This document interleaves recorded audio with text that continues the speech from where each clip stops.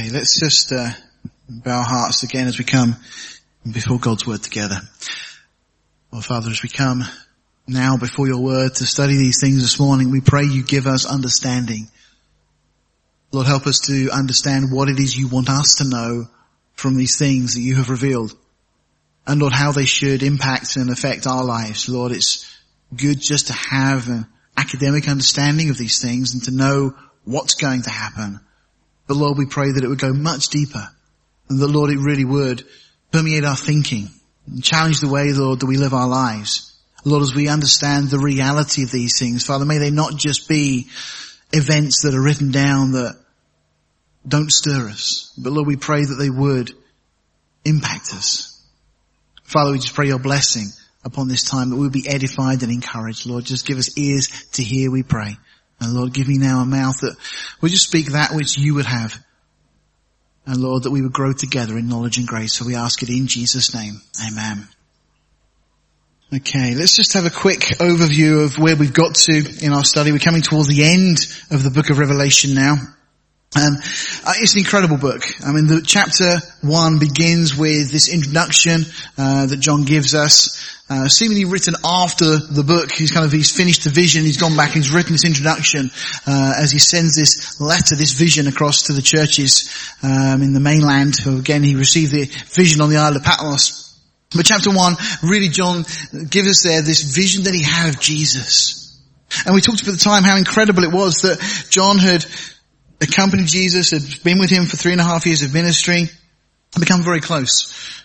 Seemingly it was John that at the Last Supper was sat down and kind of leaning against Jesus, a very kind of close friendship. But John at that time had no concept of who Jesus really was. And whilst they believed to some degree while Jesus was on earth, for John now to see Jesus in his glory, exalted, it would just been almost heart-stopping, and we see John fall at Jesus' feet as if dead. In the next couple of chapters, Jesus himself writes these letters to the 7 churches. They're probably the most applicable part of the book in many ways to us right now, because there's so much to draw from them. You know, these are letters that Jesus himself has written to you and to I, to the church. And we've said already there's a prophetic element to this where they cover the whole of church history. No question about that, it's there. But we sometimes get caught up in that and forget to look at the practical applications that the Lord would have us draw from those things for our own lives. So it's always worth just going back over those. There's not a huge amount of text, but just worth just reading through those letters and asking the Lord to speak to you. Because they're for whoever has ears to hear. So each one of us can benefit as the Lord would speak to us through those letters. But in chapter 4 and 5, we see a kind of a scene change. We go from this earth at the end of the church age, as it were, and we're caught up to heaven. John in his vision, caught up to heaven and sees the throne. He sees this incredible vision, this incredible situation that's really hard to give it the import that it really deserves. He sees this lamb as it had been slain in the midst of the throne. I mean, we talked at the time, it's very hard to try and communicate just how that will be when we are there in heaven and we look upon Jesus with, effectively, as the text implies, the marks of slaughter upon this one who had been slain for us. We see already, and we've sung this morning, crown him with many crowns. And of course it comes from chapter 4 as the saints before the throne we read elsewhere in scripture in 2 Corinthians and 1 Corinthians chapter 3 and so on. We'll get there. There'll be the judgment seat of Christ, the bema seat. And it's an award ceremony for those that believe. And we're given crowns as a reward for faithful service. But then we get to lay those crowns at Jesus' feet. So that takes us through that period of time as we see the elders, representative of the church, before the throne. But then we get into, if you like, the tribulation. And this is such a common theme throughout scripture. We'll talk more in a moment. But the first part of this is a 3.5 year period of time that Jesus himself refers to as the beginning of sorrows. And in chapter 6 we find that these 7 seals are opened that are on this scroll. As this scroll is gradually loosened, these seals come off it. Various things take place on earth as God's judgment begins, but in measure. We find that as a result of all this, God then seals 144,000 Jews, seemingly for the work of preaching the gospel of the kingdom. as opposed to the gospel of the grace of God. Let me just clarify those two things. We currently preach the gospel of the grace of God. The grace that makes the gospel available to anyone, and it's that salvation in Jesus' name alone. Now, of course, salvation is always only in Jesus' name, but there is a shift of emphasis when we get to the tribulation. It goes back to the same gospel that John the Baptist preached, which was the gospel of the coming kingdom. John's message was, repent because the kingdom of God is at hand. Now, John himself, when he preached that message, was saying, effectively, the kingdom will be restored to Israel. There will be a king again on the throne of David. And he'll be a righteous king, a just king, a true king. So repent.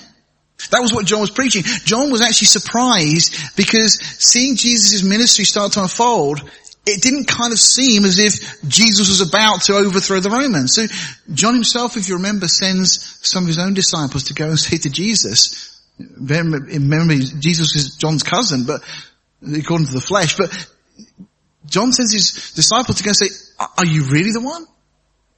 And of course Jesus sends them back with a message to hopefully get John to realize that there was much more going on than just the kingdom issue. You see, Jesus had to come the first time, and this is what we read about in Isaiah 53, as the suffering servant, the one who would come and pay for the sin of mankind, to restore that relationship with God that was broken at the time of the fall in the Garden of Eden.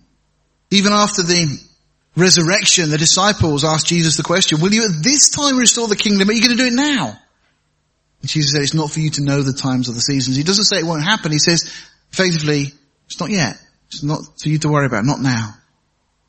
But now when you get to this point, the 144,000 seemingly are preaching, and as a result of this, a great multitude, now we'll see that mentioned in chapter 19 in a moment, this great multitude are brought out of the tribulation. These are those who maybe you spoke to.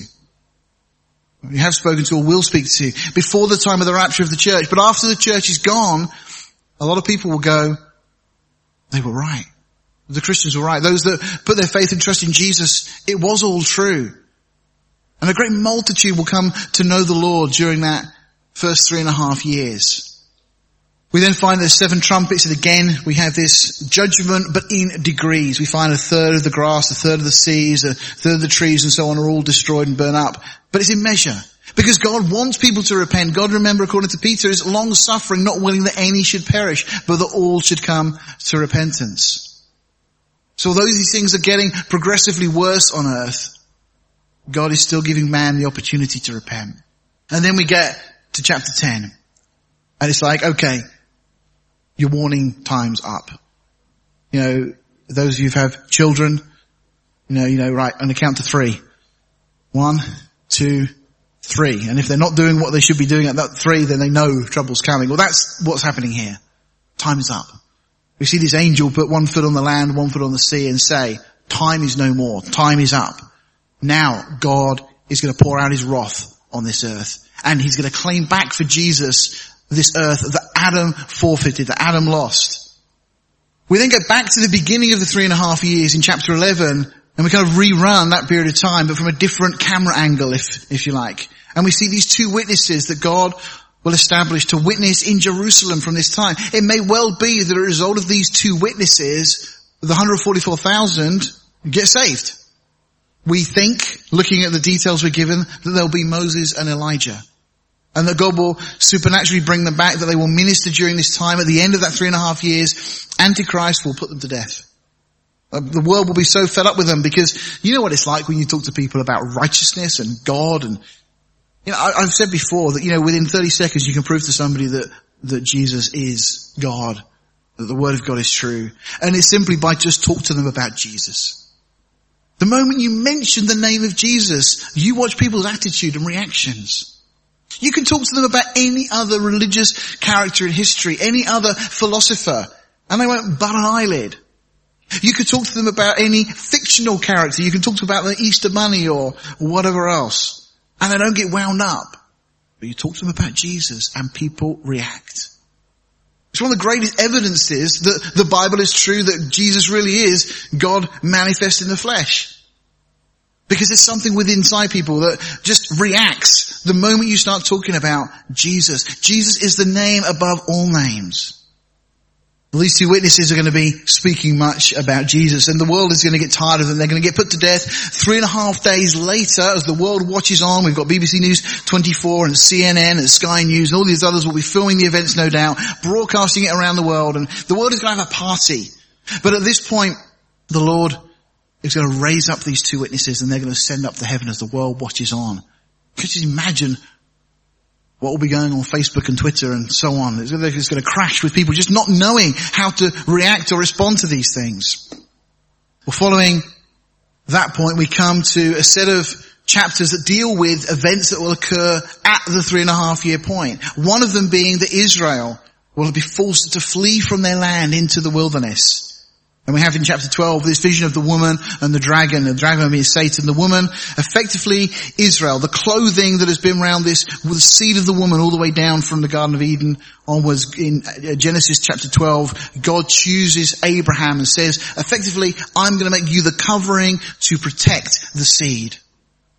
And so of course Satan does all that he can throughout history to destroy and get rid of Israel. And even up until this point, he's not going to give up on that particular plan.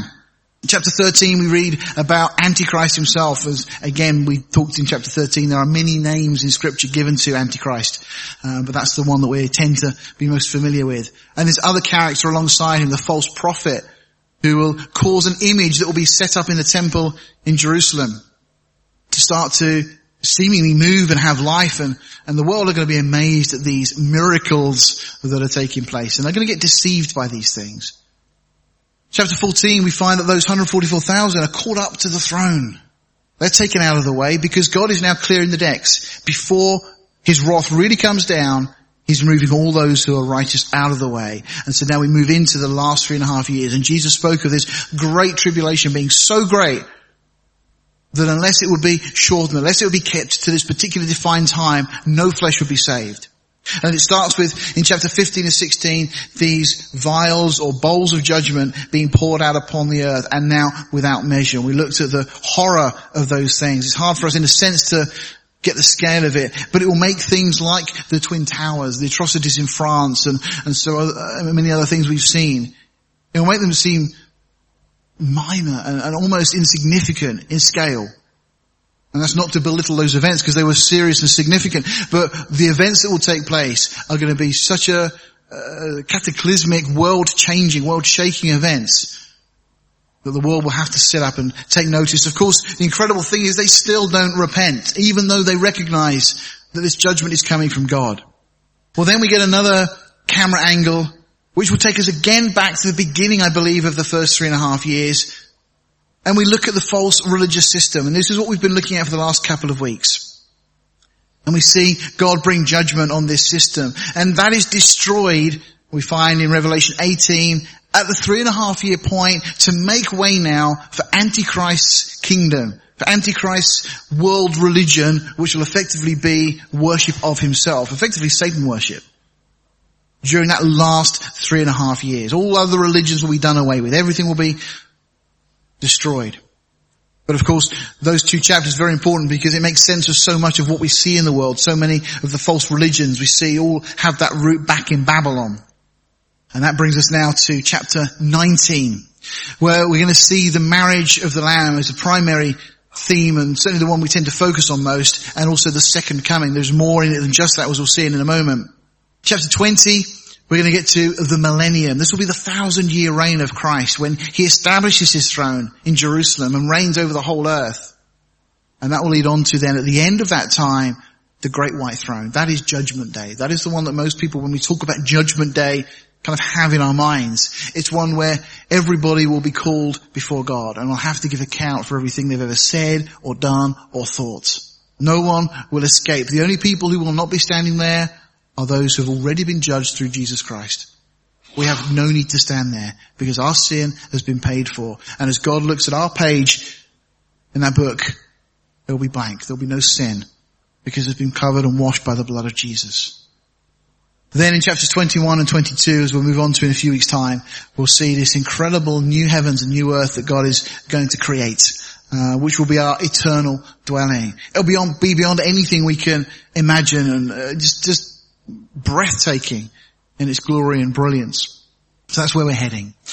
Just want to make mention that John, after he'd written to these churches and recorded this revelation for us, ends up going back to Ephesus, we understand, and becomes pastor of the church there. While he was there, he writes 1st, 2nd, and 3rd John. And one of the things he makes mention of in the Gospel of John as well during this time is that he wants us to believe, certainly in 1st John.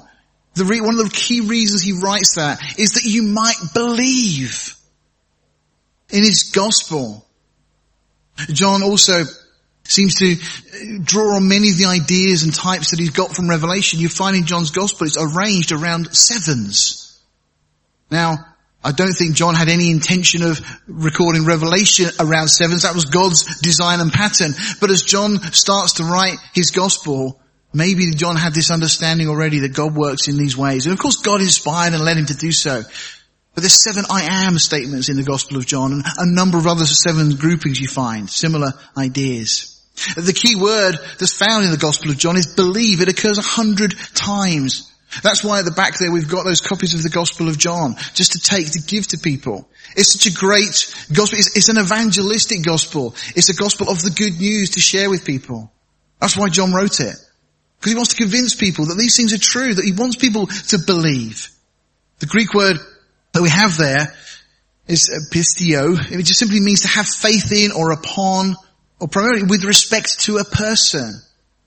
So by implication it's to entrust typically your spiritual well-being to Christ. That's what John means when he speaks about believing. It's not acknowledging the existence of.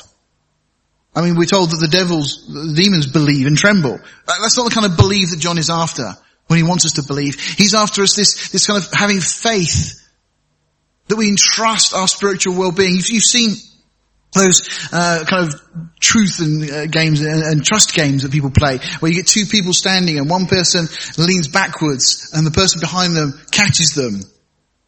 I saw one the other day which made me laugh. It was this kind of this trust game, and there was 2 individuals, one standing there, one standing there, the person behind getting ready to catch, the first behind in front obviously decides that, okay, well, we're going to go with it. They shut their eyes and they fell that way.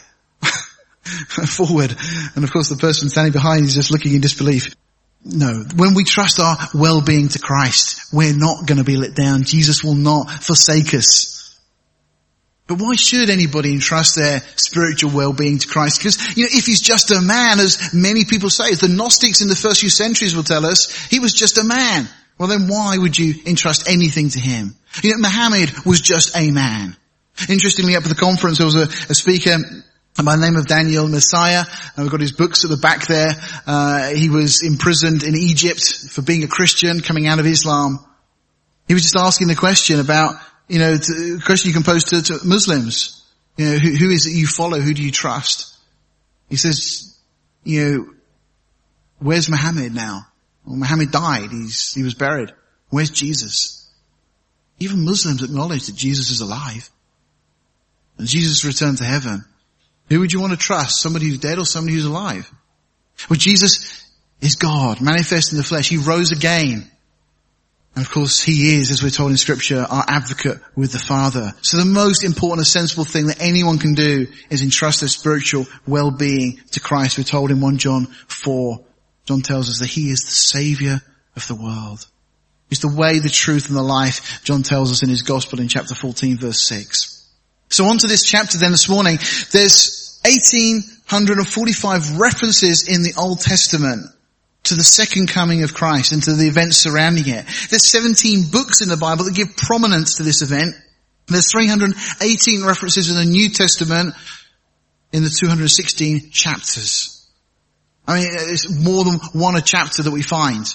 These references of the 23 of 27 books in the New Testament also give prominence to this event. I mean, it really is a key theme of Scripture. J. Barton Payne in his Encyclopedia of Biblical Prophecy says that for every prophecy of Christ's first coming, there are 8 of his second coming. I mean, that's staggering. We're all familiar with the many, many prophecies about the first coming of Christ. We speak of the shepherds and the Bethlehem and all these things that were prophesied and foretold and so on. Well, there's 8 prophecies of his second coming for every one of those prophecies of the first coming.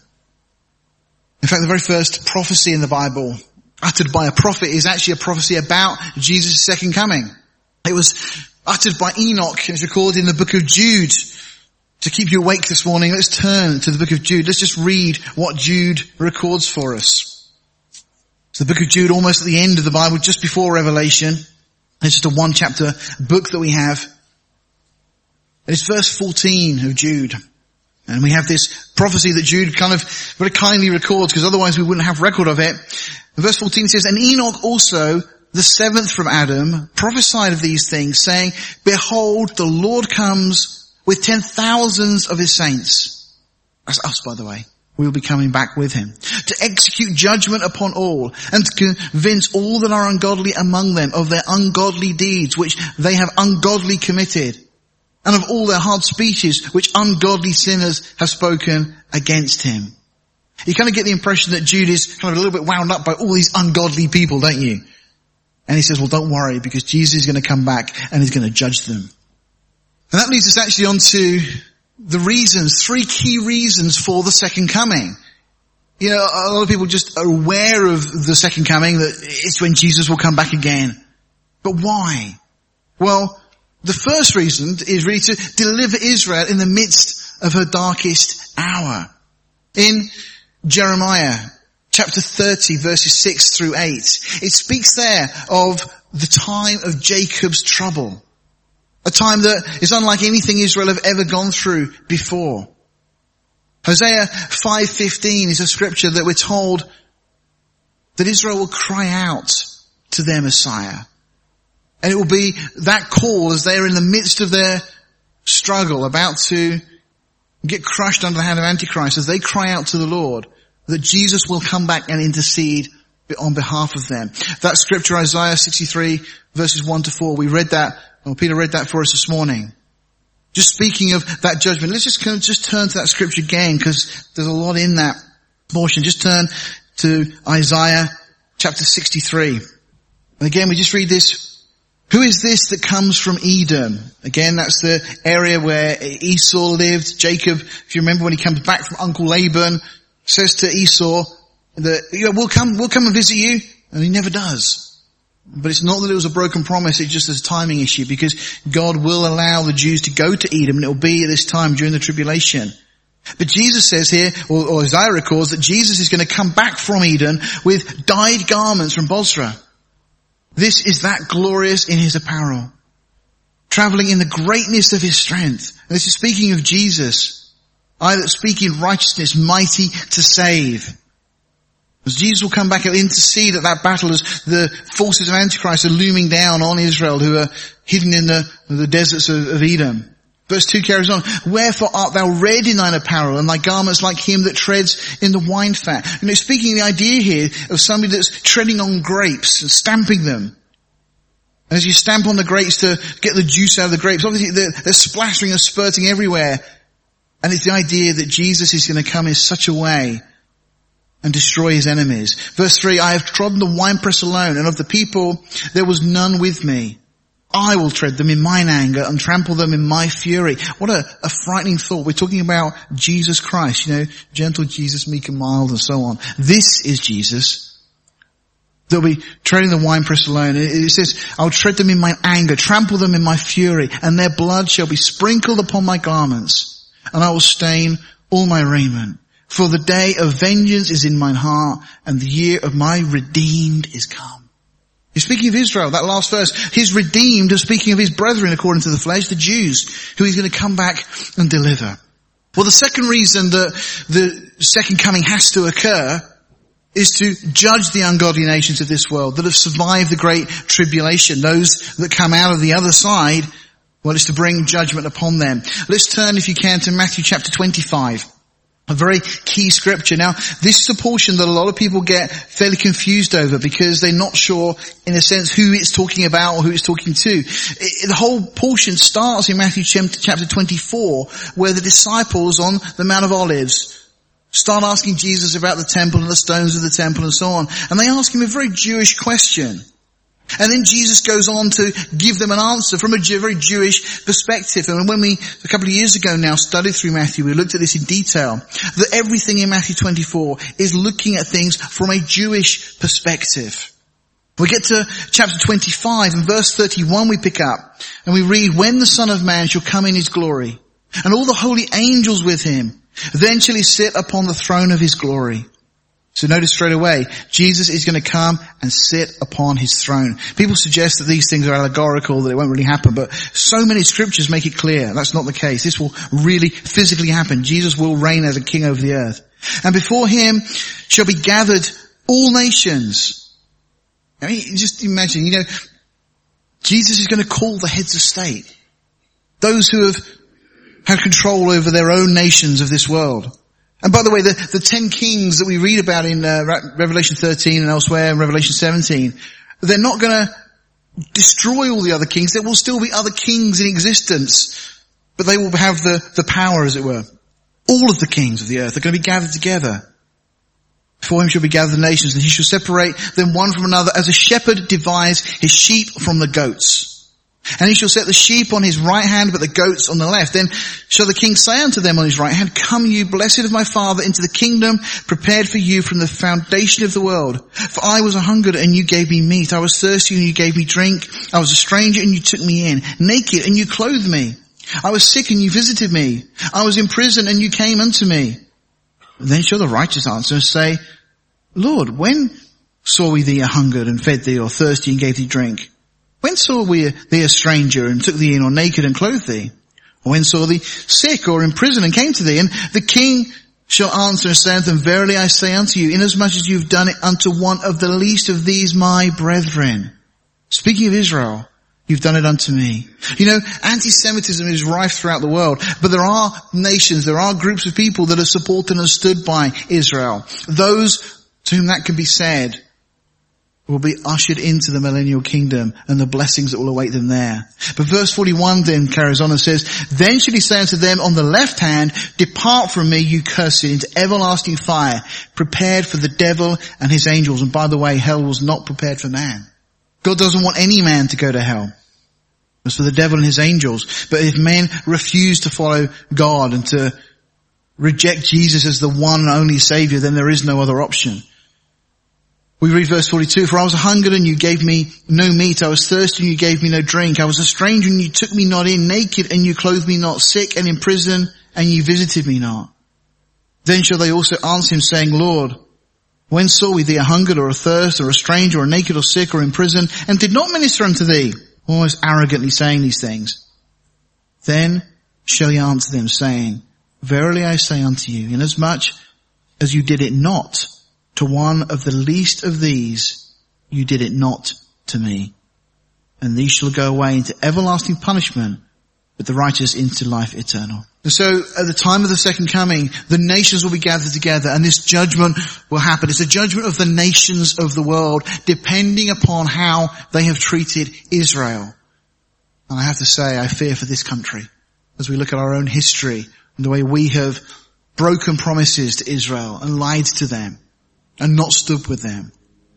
The third and final reason for the second coming is to re-establish the throne of David. And there are many scriptures that refer to this, and I'll leave them there and I encourage you to look at them in your own time. But 2 Samuel chapter 7, a very key scripture, verses 12 through 16, where David is promised that his offspring would sit on the throne. Now initially in the context it's talking clearly of Solomon, because it says, and he shall build my temple. But then it goes on and it looks a much further span, because then it speaks of one of David's descendants sitting on the throne forever. It speaks of the Messiah. And David is just overwhelmed by God's grace, that one of his descendants would sit on the throne. In Luke chapter 1, Gabriel speaks to Mary and there makes it very clear that Jesus will sit on the throne of David. And as we mentioned earlier on, Acts chapter 1 verse 6, the disciples ask, will you at this time restore the kingdom? And Jesus says, not yet, but it's going to happen. So let's jump into chapter 19. Now we understand the reasons why these things are all going to come to pass. Now, the first thing we're going to find after these things, that Greek word that we've seen a few times, metatauta, literally means after these things, what is going to, this is now following what we've already seen. I heard a great voice of much people in heaven saying, Alleluia, salvation and glory and honor and power unto the Lord our God. Now the context of this is following on from what we've seen in chapter 17 and 18. That is the destruction of this false religious system. So chronologically, this cry of celebration may well fit around about the 3.5 year point. It doesn't necessarily have to follow that this is right towards the end. John just simply says that after he saw the things that were revealed to him in 17 and 18, then the Lord allows him to hear this cry of these saints in heaven praising God. Now, just to mention as well, that word alleluia, it's an untranslated, it's the Greek form of the Hebrew word. In Hebrew, we have hallelujah with an H, and the Greek is alleluia. It's just this beautiful word that really means praise Yahweh. One of the commentators that actually said that it was considered an angelic word, which cannot be fully reproduced in any language of man. And it concurs with this idea of just this whole of the blessedness of heaven being just brought into this one word used to praise God, this word that's used in heaven. But it's used 4 times in this chapter. And that's where we see it used in the New Testament. So this praise, this cry, this declaration of God being faithful, true, and so on continues. For true and righteous are his judgments, for he has judged the great whore which did corrupt the earth with her fornication and has avenged the blood of his servants at her hand. And again they said, Alleluia. And the smoke rose up forever and ever. Just notice that is a continual thing. It's there as a reminder forever of this judgment that God brings against this false religious system. And the 24 elders, and by the way, that's the last time we're seen as elders. From here on, we'll be seen as the bride of Christ. The 24 elders and the 4 beasts fell down and worshipped God, the sat on the throne, saying, Amen, Alleluia. You know, it's good practice for us to spend time on our knees before God. You know, Jesus spoke of going into that quiet place, away from the world, away from other distractions, and praying. You know, and if you feel that God leads you to do it, if you feel that you're able to do it, to get on your knees, even just to lay out before him and realize who he is. Because when we get to heaven, we're going to be spending a lot of time falling down before him. All through these verses we've looked at, whenever you look at the church, we're mentioned and then we're seen falling down before him. Just in absolute worship and awe and reverence. And we probably need to get a bigger understanding of who God is right here, right now. To not just treat God as our friend. Of course, we have that privilege. But this is God. And you have been given the gift of the Holy Spirit, who is also God.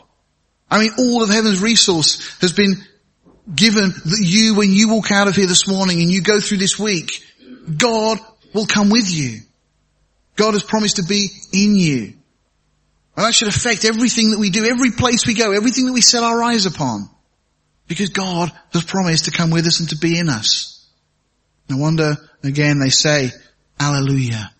And a voice came out of the throne saying, Praise our God, all ye servants, and ye that fear him, both small and great. You know, and it doesn't matter what rank you are, it doesn't matter what ministry or gifting or whatever you have, we will all be in the same place. Small, great, doesn't matter. We'll be before the throne worshipping God. Those that have put their trust in Jesus Christ. Well, then we move on. The next section, the next few verses in chapter 19 will deal with the marriage of the Lamb. So following that response about Babylon's destruction, we now look at probably one of the most anticipated events in history, whether you realized it or not. Because it's the moment that the heavenly bridegroom receives his bride. You actually start to realize as you study scripture that everything has been about this. It's all been about Jesus obtaining a bride for himself. All of the situation with going through creation and the Garden of Eden and the fall and all the Old Testament and the nation of Israel bringing about the birth of the Messiah, that he would die in our place, has all been about bringing a bride to Jesus.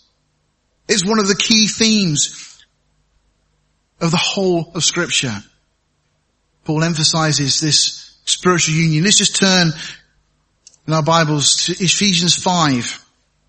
It's the passage where Paul speaks very clearly on this subject. Ephesians 5, we read from verse 22. It's just as wives, submit unto your own husbands as unto the Lord. For the husband is the head of the wife, even as Christ is the head of the church. And he's the Saviour of the body. Therefore, as the church is subject unto Christ, so that wives be to their own husbands in everything. Husbands, love your wives, even as Christ also loved the church. And it's been said before that there is no wife that would have a problem submitting to a husband if the husband loved the wife as Christ loved the church. That is the goal. That is what we should be aiming at in our relationships, in our marriages. This is, by the way, what marriage is about. The world thinks it can play with these things. It thinks they can redefine what marriage is. You cannot redefine it because God has told us what marriage is. We read on. That he might sanctify and cleanse it with the washing of water by the word. That's an important point. We'll come back to that a little bit later. This washing. That he might present it to himself a glorious church. You know, those of you who have been brides here, and imagine on your wedding day you didn't just lay in and get up and like, oh, that'll do. I imagine there's a bit of preparation. So, you know, Joy, I mean, most days she's late for things, but this occasion she was on time and she was beautiful. No, she's beautiful all the time. Don't get me wrong. I'm not suggesting for a moment there but what brides on their wedding day put that effort in. They really look glorious. And that's how the church is to be. That he might present it, that Christ might present it to himself, a glorious church, not having spot or wrinkle or any such thing, but that it should be holy and without blemish. So all men to love their wives as their own bodies. He that loves his wife loves himself. For no man ever yet hated his own flesh, but nourishes and cherishes it, even as the Lord the church. For we are members of his body and of his flesh and of his bones. For this cause shall a man leave his father and mother and shall be joined to his wife. And they two shall be one flesh. That's marriage. We're speaking of a man and a woman leaving their parents, be joined together and becoming one flesh. But then this is the key thing. This is a great mystery, but I speak concerning Christ and the church. What Paul says is all of this is about Jesus. Marriage is simply there for one purpose alone. Because there won't be marriage in heaven. Marriage is here for now to help us understand what God is trying to do in providing a bride for Jesus. And that's what our marriages should reflect. That's why we are, as men, to reflect Christ, and that's why wives are to reflect the church. John 14 verse 1-3, Jesus there tells his disciples that just as a typical Jewish bridegroom would do, that he was going away to prepare a place for them. He was going to return to his father's house, and typically a Jewish groom would go to his father's house, they'd build onto the side of it, and then when it was all done, when it was ready, they would come back at a time unannounced. And Jesus seemingly has this intention of modeling what he's doing on a Jewish wedding for his own wedding plans.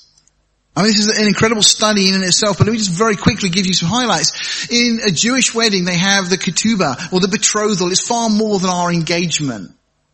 It's at this point that the payment of the purchase price is given. And of course, Christ paid the ultimate price to purchase his bride.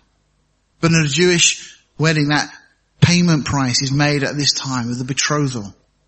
The idea is then that the bride is set apart and sanctified throughout this period of time. There's a number of scriptures, these will be in the notes, you can look at them as we move on. But the bridegroom, as I said, departs to his father's house and prepares this additional room in a Jewish wedding, and the bride would then prepare for his imminent return. By the way, while the bride is preparing for the return, there would be somebody assigned to the bride to accompany her, to help her get ready. Well, we've had the same. We've had the Holy Spirit assigned to us to help us get ready for our wedding day, that we might be purged. The mikvah is one of the baths that they have, that the bride typically would have the ceremonial cleansing in preparation for a wedding day. Well, we are also to be bathed, but we're to be washed in the water of the word. As I said, at a time unannounced, the groom will return. There'll be the blowing of the shofar, the ram's horn.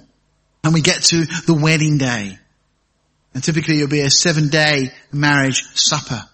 A number of references in scripture to that. It's just an incredible plan and model. There's a lot more detail that we could go into. And everything here speaks of Christ and his church. And it's intentionally designed to model a Jewish wedding. So that we can get it, so that we understand it. Verse 6, and I heard as it were the voice of a great multitude, and we've spoken of them earlier this morning. And as the voice of many waters, as the voice of mighty thunders, saying, Alleluia. There we have that word again. For the Lord God, all powerful, omnipotent, reigns. Let us be glad and rejoice and give honor to him, for the marriage of the Lamb is come and his wife has made herself ready. Notice it's the great multitude that are making this declaration here. Yeah, just to make the obvious point, it means that the great multitude are not themselves the bride. And we're told, and to her was granted that she should be arrayed in fine linen, clean and white. Well, every bride wants to wear a beautiful dress on the day. And for us it's no different. We're granted that we should be arrayed in this fine linen, clean and white. Pure and just beautiful. And then, interestingly, we're told, for the fine linen is the righteousness of saints. Or some translations have it, the righteous works of the saints. That's the idea, the implication that's there. Doesn't that strike you a little bit strange? Because aren't we clothed in Christ's righteousness? Well, this is an interesting line of study. You see, I read to you from J. Vernon McGee, just some comments. He says, the fine linen is the righteous acts of the saints. The wedding gown of the church is the righteous acts of the saints. This is a difficult concept to accept because it's impossible for us to stand before Christ in our own righteousness. Paul wrote of this, and quoting from Philippians 3:9, he says, and being found in him, not having mine own righteousness, which is of the flesh, which is of the law, but that which is through faith in Christ, the righteousness which is of God by faith. He carries on and says, you see, by faith we can trust Christ, not only for the forgiveness of sins, but also for the impartation to us of his own righteousness. But then why does John say that the wedding garment is the righteous acts of the saints? Well, the wedding gown will be used only once. But we will be clothed in the righteousness of Christ throughout eternity. We as believers will appear before the judgment seat of Christ, not to be judged for our sins in reference to salvation, but for rewards. Throughout or through the ages, believers have been performing righteous acts which have been accumulating to adorn the wedding gown. By the way, what are you doing to adorn that wedding gown? What are you doing for the Lord today? J. Vernon McGee asks. It's just poignant because it's almost as if this clothing just speaks of the love that we have for Jesus. The righteous acts, things that you've done for the kingdom, things you've done for Jesus will be part of the clothing on that day. They will all speak of your love for your bridegroom, for our bridegroom. It's the wonderful picture that's given to us here. And incredible again that we have this privilege of being able to do things that really the only purpose of them is to tell Jesus how much we love him and how grateful we are. Verse 9 says, and he said to me, write, blessed are they which are called unto the marriage supper of the Lamb. And he said to me, these are the true sayings of God. So let me just ask the question, who are these wedding guests? Who is it that is called to the marriage supper of the Lamb? It's clearly not the bride in the context here. You see, the church is the bride. It's not the bride. It has to be something other than the bride. So it only leaves two groups from what we have. It's either the Old Testament saints, and that some people will argue that, or it's the tribulation saints that are in question. Now, to me, and we'll look at it in more detail in just a second, but it seems very clear that it's got to be the tribulation saints. They're referred to as the great multitude. It's the great multitude that are making this announcement that the wedding has come. And it's almost as if they're saying, blessed are those that are called, knowing that it's them that have been called to this marriage supper. See how grateful they be to have been called out of this tribulation, just as the deception on the world was getting all consuming and smothering. By God's grace, they were called out of this world. No doubt they would say, blessed are those that are called to this marriage supper. They're the ones who are announcing it now. So that does leave another question. And that simply is, are the Old Testament saints therefore part of the bride, or are they among the wedding guests? Because there are scholars that will fall on either side of this. I'll share with you what I feel. And it's one of the reasons people think that these wedding guests will include Old Testament saints is for what John the Baptist said in John 3:29. He said there, he that has the bride is the bridegroom, but the friend of the bridegroom which stands and hears him rejoice greatly because of the bridegroom's voice. This my joy therefore is fulfilled. So the suggestion is that John was saying that he's not the bride, that he has this role of being the bridegroom. I just want to read to you a comment of David Guzik. He says, what this verse is saying is that John is the best man. who in Jewish weddings arranged many of the details of the wedding and brought the bride to the groom. This is in effect what John the Baptist came to do. He pointed the way to the Messiah, leading the bride to the groom. John 3:29, I don't think then appears or applies to the idea that this is saying the Old Testament saints are not to be part of the bride of Christ or the church. And I'll give you a couple of scriptural reasons for that, because in Galatians 3:28 we find that the church was set up to unite both the Jews and the Gentiles, to bring all together in Christ, all together in one. That there would be this middle wall of partition be broken down, that there would be no difference between us now. And of course it makes sense that God would bring together all those who are His within the confines of the church that He came to build. We also know the thief on the cross, who Jesus tells him that day when he were to die, he would be with Jesus in paradise. Most scholars are fairly agreed on the idea that that's the same place as Abraham's bosom, the place spoken of in Luke 16:22. That's clearly where the Old Testament saints had gone.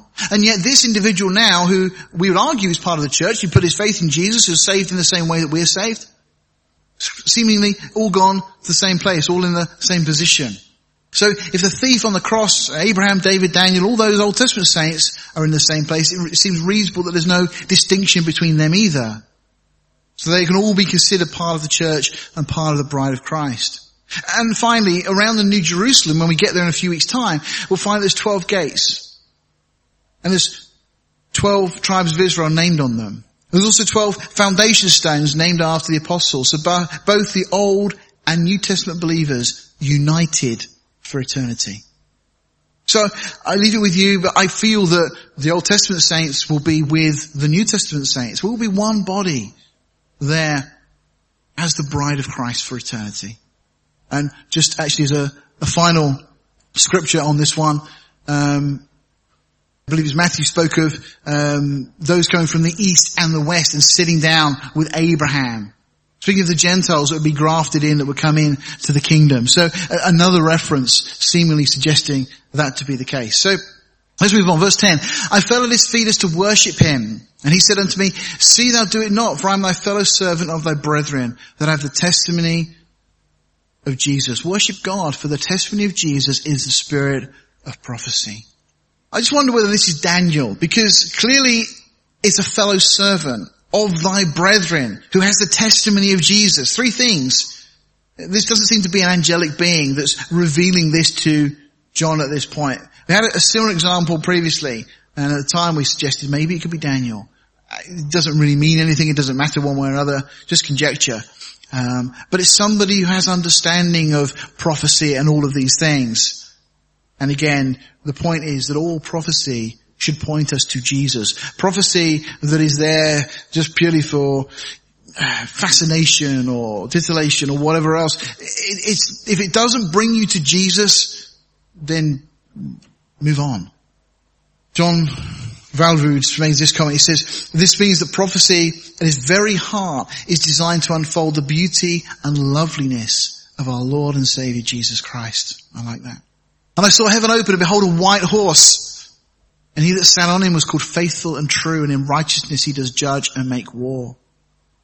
David Guzik makes a comment. There is a sense in which all previous in Revelation has been an introduction to this revelation, the unveiling of Jesus Christ. Now he returns to earth in power and glory, almost as if everything has come together to this moment as Jesus is stepping out of heaven now to return to claim his throne, to set up his kingdom.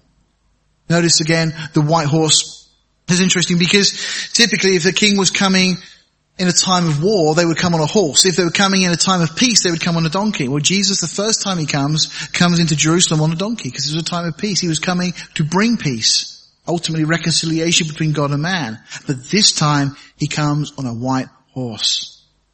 There's so many prophecies all being fulfilled at this particular moment. Verse 12 says, his eyes were as a flame of fire, and on his head were many crowns, and in a name written that no man knew but he himself. Spurgeon says this, why are they like flames of fire? Why? First to discern the secrets of all hearts. He's speaking of the eyes of Jesus. There are no secrets here that Christ does not see. There is no lewd thought. There is no unbelieving skepticism that Christ does not read. There is no hypocrisy, no formalism, no deceit that he does not scan as easily as a man reads a page in a book. His eyes are like a flame of fire to read us through and through and to know us to our innermost soul. Speaking of the crowns, we've mentioned already these rewards that are given. So the last time Jesus was on earth, he wore a crown of thorns. Now he has a crown that speaks of the adoration of the saints to him. As we've crowned him with many crowns, as we sing. As we've thrown those cast those crowns before the throne. And that crown, by the way, in the Greek is a diadem. It's a royal crown, a crown of authority.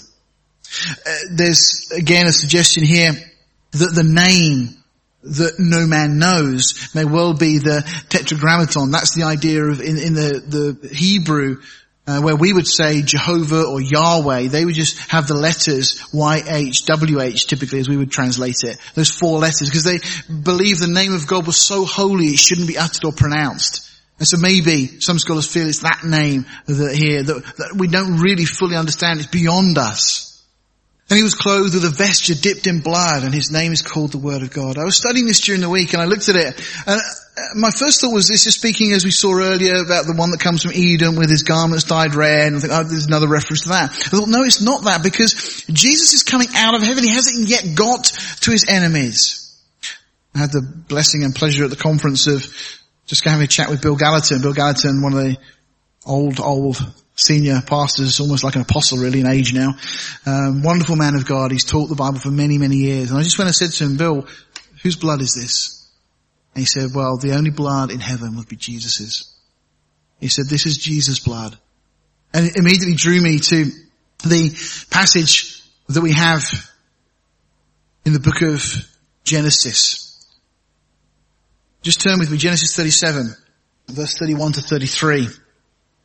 Now if you remember the account, Joseph had his dreams and the brothers were not particularly pleased with him. They sent him off, or sent the brothers off to go and do their sheep farming and try and find food for the sheep to eat. And then Joseph is sent to go and check on his brother's well-being, and they see him coming and they decide they're going to concoct this plan, and they initially put him down a well, and then they eventually sell him to the Ishmaelites and he's taken to Egypt. In verse 31, they've got this problem because they think, how do we convince our father that he's dead? And verse 31 says, and they took Joseph's coat and killed a kid of the goats and dipped the coat in the blood. And they sent the coat of many colors and they brought it to their father and said, this have we found. Know now whether it be thy son's coat or not. See, we have here a scapegoat pictured. An innocent sacrifice. And the blood of this garment is dipped in that blood to provide proof to the Father that this blood had been shed.